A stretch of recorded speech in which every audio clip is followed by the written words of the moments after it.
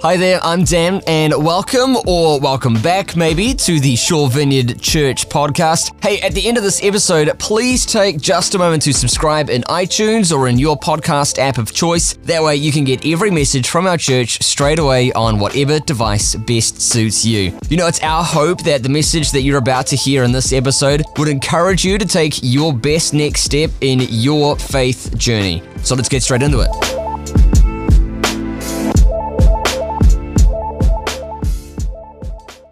My name is Vic Francis. If I haven't met you before, it's my great pleasure to pastor here at Shore Vineyard, and kind of hopefully over the next little while, indeed over the next 6 weeks, as we begin to explore our series of Living the Future, then you'll be embraced and begin to, to grow and have a sense of what God is doing, something new, something old, something reborn in our midst, and that's kind of what our thoughts are. We'd love you to kind of see this series as an invitation of God to get to know Him in a new way, to grow in Him again or afresh. What a great opportunity it is anytime, but certainly as we have the series that we're kicking off today, we would love you to do so. There's a great prayer of Jesus, which maybe some of us were taught in Sunday school or our parents might have prayed over us, and we call it the Lord's Prayer, and it starts out by saying this. It's sort of a command. It says, this is then how we should pray, Jesus says. He says, our Father in heaven, hallowed be your name. Your kingdom come. Let your kingdom come, Lord. Your will be done on earth as it is in heaven. It's a prayer I think we're going to be praying quite a lot over the next 6 weeks. An invitation of God to be drawing near to us in this series that we're calling Living the Future. It's the name of a book that's come out by a Vineyard theologian called Doug Erickson, and it's a reworking of some old Vineyard stuff, but this real sense, and I love the title, but it's this real sense of us reaching forward to something that God has and inviting it to be real in our presence right here in our midst. It's kind of confronting too, because it's not like, we hope at the end of 6 weeks that God might visit us. It's like we trust that He's here with us right now, and as we pray, that something of the future would come into our midst this morning. And so that's a little bit intimidating, but it's also, kind of a little bit breathtaking, and it's thinking, what if? And we're going to be talking about a lot of what ifs, but we've sort of tagged it too, the power and mystery of the kingdom. Because there's power in the kingdom, there's the invitation of God to move in our lives, to do miracles, to change lives, and we yearn for that, don't we? And yet there's mystery in the kingdom as well, because it doesn't happen to a clock, or it doesn't happen, kind of because we click our fingers. And so we often sort of wonder, well, where are you, God, or where were you, God? And we have to wrestle with that as well.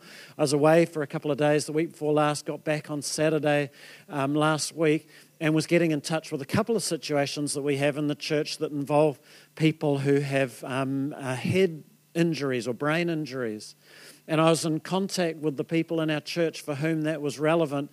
And so I'm just at the airport, having been away for a few days, and getting back the reports. One report was the operation went really well. It went better than we could have ever expected. Thank you, God. And the second one was the scan didn't go very well. It gave us probably the worst news, although we had been expecting it, the worst news that we could be. And right there, you have something that we're going to have to wrestle with as we talk about living the future. A tension that we have to be aware of whenever we're talking these things. And we will be honest about these things, and we will work with these things because we can't be anything else. And so there's a tension in the process as we talk about the kingdom, as we talk about asking God to do some incredible miracles. Attention a little like this. It's not a rowing fall by the look of it. It's an insect on the water, but it's like, attention sometimes that you have on the surface of the water where, we're able just to alight ourselves on the water without sinking, and just for a moment be able to take advantage of something that can't physically work, but is able to bring this thing together. We will work with tension along the way, because it's not black and white, because it's not sort of guaranteed, and yet it's in something that's incredibly invitational of God. And so, for example, we will have, during this series, and maybe even today, we will have people with a health issue might pray for another person with the same health issue, even though they've still got it. I got a bung back. And it's sort of, it's a growing old sort of thing, and it's a damaged sort of thing, and it's a, and it hurts me all the time. Or today I may well end up praying for your bung back with my bung back, and somehow I've got to wrestle with the tension of doing those two things. And so these are the things that we work with in these things and have to be honest with them.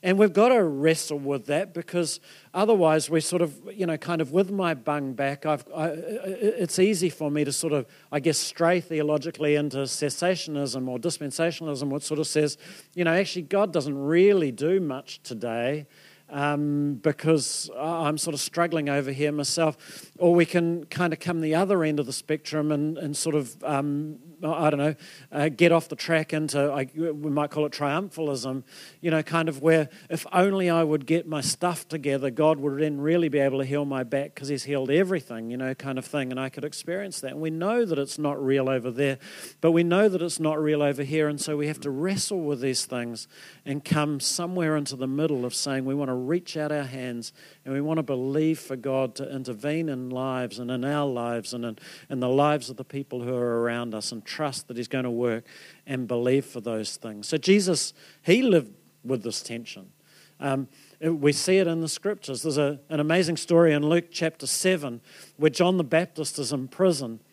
And he's the cousin of Jesus and all of that, but he sends out the word through his disciples. He says, go and talk to Jesus and ask him if he is the one, or should we be expecting someone else to come? And so Jesus receives them and he says, go back and report to John what you've seen and heard. The blind receive sight, the lame walk, those who have leprosy are cleansed, the deaf hear, the dead are raised, and the good news is proclaimed to the poor. And so it seems, the kingdom has arrived. God is here. And 2 chapters later, John gets his head cut off. Sort of the dead are raised. 2 chapters later, John dies. And so you have this tension that is there, that is sort of inherent in the scriptures that we read and that we work with even right through until today, and we will be working through it. This is not the best way, by the way, in terms of the classic thing of opening a series on the kingdom. It's like you're supposed to build their faith. You're supposed to sort of say, rah, rah, and by week 6, none of you are going to be sick. And yet there's a sense, it's like we know that we have to wrestle and work with this of a great God. And yet, we know from our own experiences. And so we're going to have to work with this kingdom thing. We live in the tension of believing in a miracle working God, but maybe not having seen all the miracles that we hope that we might see even in the past. And we bring them to a series like this. We live in the tension of knowing that God has plans for our lives. And yet sometimes life seems mundane and a grind. And when are we going to see something of that? We live and we work with that. We live in the tension of what we thought God might have said or promised or opened up. And yet we say, when God, when are you going to arrive and do the things that we felt like, all of us will resonate with this, at least at some level. And I think for me, one of the real keys that we have is changing the language slightly, is that we need to live with the tension, knowing that the tension is there rather than in the tension, so it's like we can relax, we live with it, we know that it's there. And yet we're trusting in all of those names of God that we declared in Waymaker, all of those senses of who God is, and looking for the inbreaking of his kingdom. And that's what we are going to be do through here, because Jesus, in the midst of all of that, calls us to pray, your kingdom come. Your kingdom come, Lord, this morning. And we'll say it again tonight. Your kingdom come over this situation, over this sickness, over this sadness, over this disconnect, over this tragedy, over this, boredom. Let your kingdom come. Lord, presence yourself here. Come near, draw near to us. This kingdom thing it's the central tenet really of vineyard theology. If you go to any vineyard church anywhere around the world, you're going to hear this whole idea of the kingdom coming. On our Vineyard New Zealand website, if you read sort of who and what we are theologically, it says vineyard churches are committed to the theology and practice of the kingdom of God, which we view as the overarching and integrating theme of the Bible. We're committed to proclaiming the good news of the kingdom and to bearing witness to the already and not yet of the kingdom in word and deed through healing, doing justice, and seeing people released to enjoy a full relationship with God. This is why we exist. It's why we get together. It's why we plant churches. It's why we pray. It's why we pull together. It's a pulling together of who and what we are. It's a kingdom that Jesus constantly referenced. You might be familiar with a story in Luke chapter 4 where Jesus on the Sabbath went into a synagogue and picked up the scroll of Isaiah, and he read out, the Spirit of the sovereign Lord is upon me to preach good news to the poor. So he's quoting from Isaiah, healing of the sick, recovery of sight to the blind, the delivery of justice to the oppressed. And then he sits down with the scroll and he says, this has, this thing has taken place. It's begun today. The kingdom of God has arrived. It's his kingdom pronouncement of what he's going to do. And then he teaches and he talks about it all the time. He says, the kingdom of God is here. Something is here. The future has just arrived in your midst. But if you look at his teaching, he also, at various other times, he says the kingdom of God is near, which isn't exactly here. And at other times, he says, to pray that the kingdom of God might arrive. Sometimes, curiously, he says the kingdom of God's already within you. And so there are different aspects of what he is inviting us to and what he's calling us towards. And so this is the tension bit. This is the working with. We would say, as it said from the website, it's already, but it's not yet. We live in this place where we're believing for, where we're pushing into, but recognizing that it's not fully accomplished when Jesus returns, when he brings all things to order, when there are no brain injuries, when there is no tears, when there is no sadness, where there is no pain. And we yearn for that, and we operate in the belief that he wants to bring it to us even in the today. And so in a vineyard sort of sense, we have probably the two key scriptures when we talk about this, John 5:17 and John 5:19. And it's the words of Jesus. He says, my Father is always at work to this very day, and I too am working. It's sort of just classic sort of vineyard kind of basis. And then goes on, he says, the Son can do nothing by himself. He only does what he sees the Father doing, because whatever the Father does, the Son does also. And so for all of us, we would be encouraging and we would be aware of, we want to look what the Father is doing. I wonder what the Father is doing this morning. I wonder what he's here for today. And then we want to do those things. There are lots of things that we would love him to do perhaps, but I wonder what he's doing today and how we could get involved in the things that the Father's already doing. Jesus himself, as he walked the earth fully human, he wasn't sort of Superman. He didn't just kind of have this, the supernatural thing going on all the time. He walked like us, and by the Holy Spirit, he was watching what the Father was doing, and he was responding to what the Father was doing. And that was a significant thing and something that we can pick up on. And so in the vineyard, we would see ourselves as a presence-led movement rather than a program-led movement. It's like we want to know who God is and where he is, and to be pursuing that. We're looking all the time for the breaking in of the kingdom, and it's our adventure, it's our privilege, it's our pleasure, it's our heart in the mouth. It's our, crikey, I'm not sure what I'm doing here. It's all of the above. That we get invited to this process and to watch and to invite and to ask God, what are you doing? And to take part of what God is touching, that we might be a part of what God is doing. And so with this, we get the ability to have a theology of healing because the kingdom of God is here, and yet also a theology of sickness because God walks with us through our deepest and darkest times as well. And we're able, to have a sore back and pray for someone else's back because we understand that there's something of the kingdom that we're weighing with this tension along the way. A couple of things that I think are probably relevant to us. One is that in a vineyard context, we do what we do in terms of ministering in the kingdom out of obedience more than out of anointing. So, sometimes you think, well, I'm looking for someone who has a real anointing for healing. And I'm sure there are anointings for healing and stuff like that. But from a Vineyard point of view, our whole basis is that we do this because they're obedient. I feel not anointed one jot right now, but I am obediently going to pray for whatever God invites us to pray for, as we come to the end of it. And so if you're feeling, kind of not anointed, we do it out of obedience. And so we don't look for, the great speaker, or we don't look for the person who kind of has some sort of profile or title or anything like that.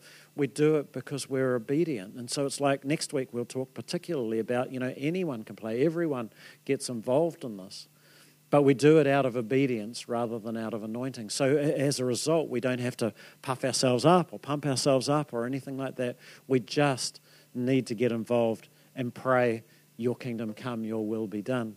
And then from a Vineyard point of view, again, theologically, we would see sort of kingdom as a healing and the movement of God as a grace from the kingdom, from the future coming into the day, more than from the atonement. So sometimes you might hear, kind of Jesus' finished work on the cross means that it brings our healing, and yet not everybody gets healed, but, kind of in his finished work on the cross, clearly everybody gets, kind of saved who comes to him, or, kind of this, our sins are forgiven and those sorts of things. And so we would be looking for, God, would you bring your healing? I know this back is not sore in eternity. I know that this is what you're providing us with, so would you bring your healing? And so sort of theologically, that's the place that we would invite the kingdom to come. And so you can't go wrong with praying Jesus' prayer, but that's who we would do. And so what we want to do this morning and every evening over the next 6 weeks is to make space for God to speak, for God to move, for God to do what God would like to do. And so, kind of I want to lead us towards that. And I want to encourage you towards that. And we're not going to make anybody do anything, but it is one of those, man, I think I'll jump into this pool things that it's worthwhile for us to do. So a few thoughts as we sort of move. We ask what the Father is doing. So we have no idea at the moment, or some of you guys might have an idea, but I don't really have any idea as to what God would invite us to do this morning. And kind of, we're deliberately not being too prescriptive in that process. So, God, what are you doing this morning? And all of us can be starting to think that. Kind of, I wonder what God is going to do here this morning. I wonder what he's going to move in and what he's going to touch.